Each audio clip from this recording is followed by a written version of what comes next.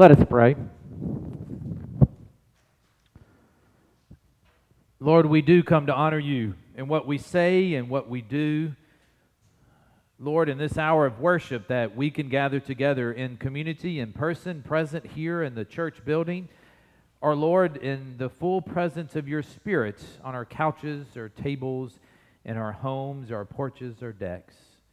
Lord, thank you that wherever we gather, you are there. And Lord, you are here with us this morning. So I pray that it's your presence, your powerful, holy, almighty, joyful presence that is active, moving, convicting, comforting, realizing who we are today in you. In your name we pray. Amen. On July 2nd, 1776, the Continental Congress voted in favor of independence from Britain. And 2 days later, on July 4th, delegates from the 13 colonies finalized the Declaration of Independence. I wonder what that celebration, that first July 4th night, was like. Or was it even a celebration at all? With all that we've lost or been through over the past several months, how was your celebration yesterday on July 4th? Probably different. Different than it's usually been. Less people, less food, less activities. Today's scripture is about two parables. Two parables of things that have been lost. How did they celebrate? And who was today's parables spoken to? I invite you to join me in the scripture this morning. I hope that you have brought your Bibles or you're willing to look at your phone just for the scripture, not for anything else, but to look at your phone and follow the scripture today as we look at the Gospel of Luke, chapter 15, verses 1 through 10. Let us explore God's Word together this morning. Luke 15, verse 1. Now all the tax collectors and sinners were coming near to listen to him. And the Pharisees and the scribes were grumbling and saying, "This fellow welcomes sinners and eats with them." So he told them this parable. "Which one of you, having 100 sheep, and losing one of them, does not leave the 99 in the wilderness and go after the one that is lost until he finds it? When he has found it, he lays it on his shoulders and rejoices. And when he comes home, he calls together his friends and neighbors, saying to them, 'Rejoice with me, for I have found my sheep that was lost.' Just so I tell you, there will be more joy in heaven over one sinner that repents than over 99 righteous persons who need no repentance. Or what woman, having 10 silver coins, if she loses one of them, does not light the lamp, sweep the house, and search carefully until she finds it? When she has found it, she calls together her friends and neighbors, saying, 'Rejoice with me, for I have found the coin that I had lost.' Just so I tell you, there is joy in the presence of the angels of God over one sinner who repents." This is the word of God for each of us, a child of God. Thanks be to God.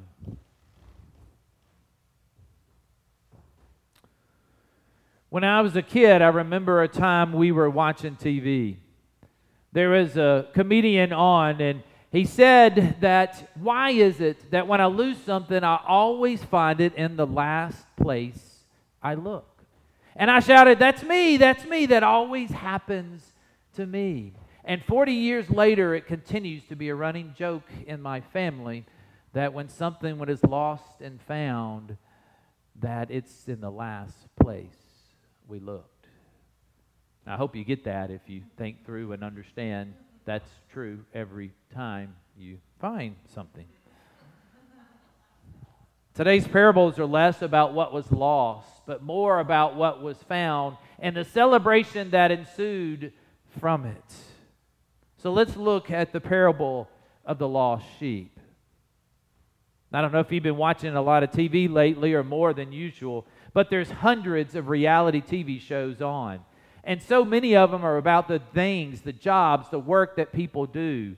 Whether it's fixing up a house in their hometown, whether it's catching tuna or crabs, whether it's digging for gold or so many other things. I'm convinced if there was reality TV back in biblical times, that in Judea TV would have had a shepherd as a TV show, reality TV show that people would watch. Imagine this. Imagine the action that would have taken place when there's an animal, a wild animal that's about to attack one of the sheep.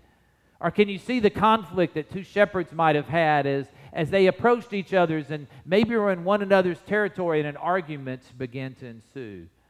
Or maybe even more than that you would have seen the background story of one of the shepherds, of what it was like to grow up as a shepherd in a shepherd household. Being a shepherd was hard and dangerous. Their profession was despised by others and even looked down as lower class. Many shepherds also had a bad reputation. Kind of ironic as we see God as our shepherd. However, shepherding along with agriculture was the basis for their economy. Land was scarce.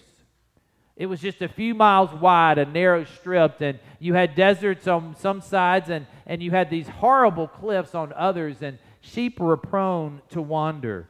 There were no walls or fences to protect them or keep them in a certain area.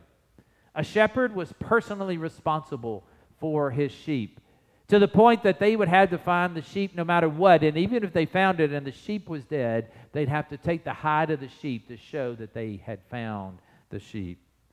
They were expert trackers. They would risk their life. Many times there would be a large group of sheep, and so it would take multiple shepherds to care for these sheep.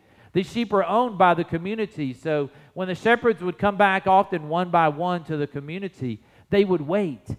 The community would wait to anticipation of that one shepherd that was not there yet, finding the lost sheep. And when he would come back carrying the sheep over his shoulders, the community would celebrate in finding the lost sheep. That's one of my favorite pictures of Jesus. Have you seen that picture? Jesus has a smile on his face. He's walking down this path alone. And over his shoulders is a sheep. And in one hand, he's holding his front paws. And in the back hand, he's holding the others. What a beautiful picture of God that is for us today. God finds joy in seeing one of his children who was lost, found. One who has strayed away. When we give up hope on ourselves and even others, God does not. God loves the 99, those who stay close to him, but he rejoices when one who's been lost has now been found. Let us look at the next parable, the parable of the coin, as we continue Luke's theme of celebration and mercy. Now, this coin was called a drachma, a silver drachma. It was worth about 4 cents. It would have not been hard to lose this coin in a Palestine's peasant's house. They were small. They had very few windows, if any. They had a dirt floor or maybe a few reeds upon the floor. You've heard the phrase, finding a needle in a haystack. Or maybe you remember Angela's children's sermon talking about an ant here in the church and calling on the carpet. Could you even see it? Probably not. She would sweep the floor. She would hope to just catch a glimmer of the coin or maybe even hear it as it was moved across the floor. To lose it would create much anxiousness. To find it, much joy.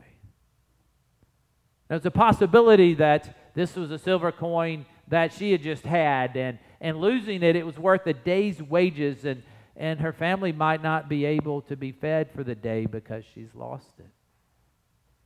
Another possibility is this was a coin from a married woman's headdress. A married woman had 10 silver coins on a silver chain in this headdress. It was what we consider a wedding ring today. This could never have been taken from her, even if a debt was owed. when she would find the coin, she'd be so excited. She'd have to tell others. She'd have to rejoice. The emphasis was much more in the value of the headdress to her than the monetary value that it actually cost. The joy of the woman finding her coin or the shepherd finding his sheep was like God when sinners come home. One of God's children had been lost and was now rescued. Each person from the least has value. So let's look back at who Jesus is talking to at the parables. If you're online, look at your Bible. Look at verse 1. And those here, verse 1, who is it that Jesus is speaking to in verse 1? Shout it out. Tax collectors and sinners. The Pharisees are listening, but he's speaking, or the tax collectors and sinners have come to hear what Jesus has to say. And what do the Pharisees do? They're mumbling. Jesus, yeah, look at him. Look, he's talking about them, and he's eating with these sinners. The Pharisees saw themselves as distinct and separate people. Exclusive would be a good word. I think the Pharisees would have their own reality TV show too, one of these exclusive ones that they're better than anybody else or they're untouchable. They felt they were the righteous ones who followed the law to the T. Everyone else was called people of the land, and Pharisees didn't speak to people of the land. They didn't talk to people of the land. They didn't walk with people of the land. They didn't trust or do business with people of the land. Barclay says that joy to one of the Pharisees was not when a sinner repents and comes to God, but when a sinner is obliterated before the very presence of God. How do we react? How do we react when one that we don't think deserves mercy receives it? The Pharisees never imagined.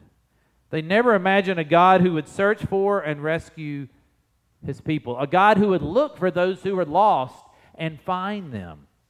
Mercy is this new concept that Jesus is teaching the people. Now, Jesus' emphasis here on redemption is important. But here the real focus is on Jesus calling the righteous the celebration of the one who has been lost. So let me remind you and clarify what happens at the end of each parable. Something is lost and then it's found and celebrated. And who is Jesus talking to? He's talking to sinners.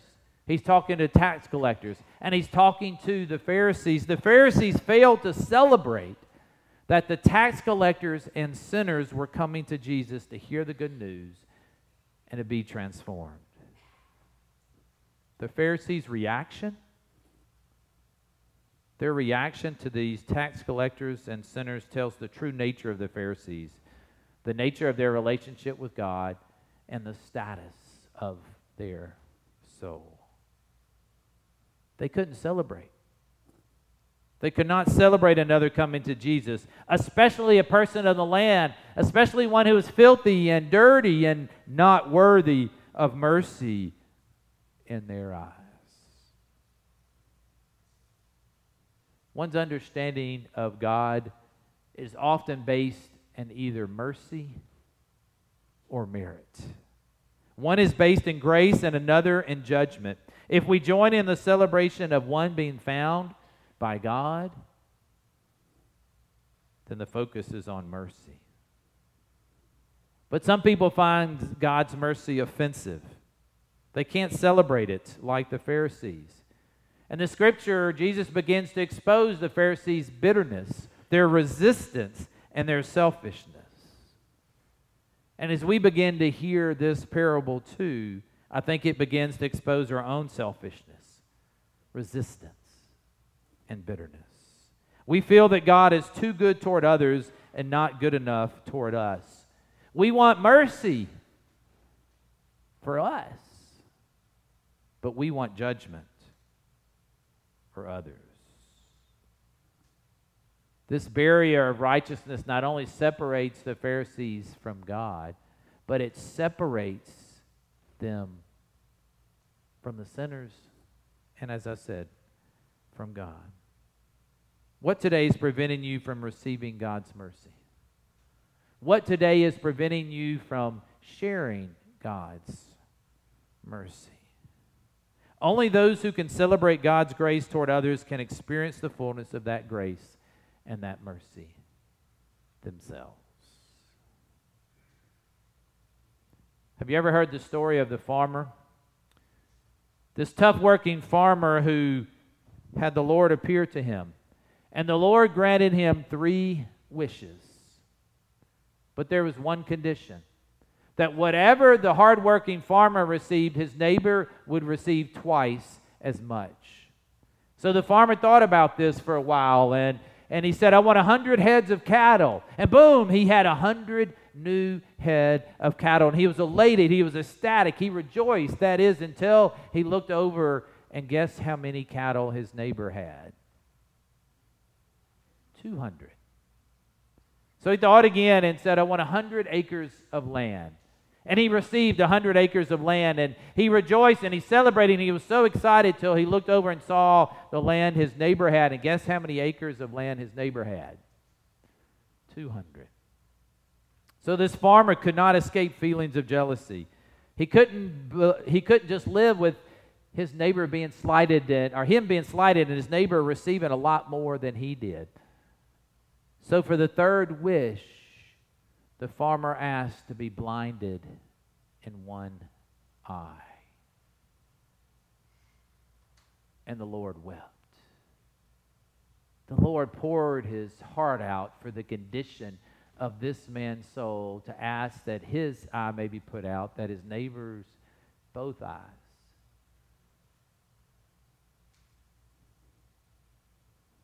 Celebrations this year have been difficult. Right? They've been different. Whether it's birthdays or weddings, whether it's showers for baby showers or funerals, or even the July 4th. And we've probably even wept at some of those gatherings together. We've missed hanging out with friends and grandchildren and vacations. We've lost income and memories and opportunities. But I stand before you today that even in the midst of all that we have lost, we have an opportunity and things to still celebrate. If we focus. We focus not what was on lost, but on what's been found. Think about it. We've been forced, in a sense, to determine what's more important. To focus on core relationships and find value in simple things. So this July 4th weekend, as we celebrate, as we gather to celebrate a holiday and freedom, may we also take time to celebrate this rediscovery of what matters the most to us. We also have an opportunity to help others who, as a result of the past several months, might find themselves lost. But to do so, we must show mercy.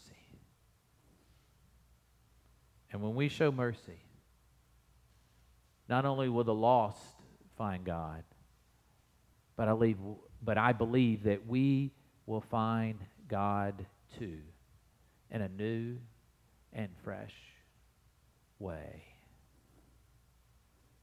That's a celebration. That's a celebration we can all join in any day of the year. In the name of God the Father, God the Son, and God the Holy Spirit.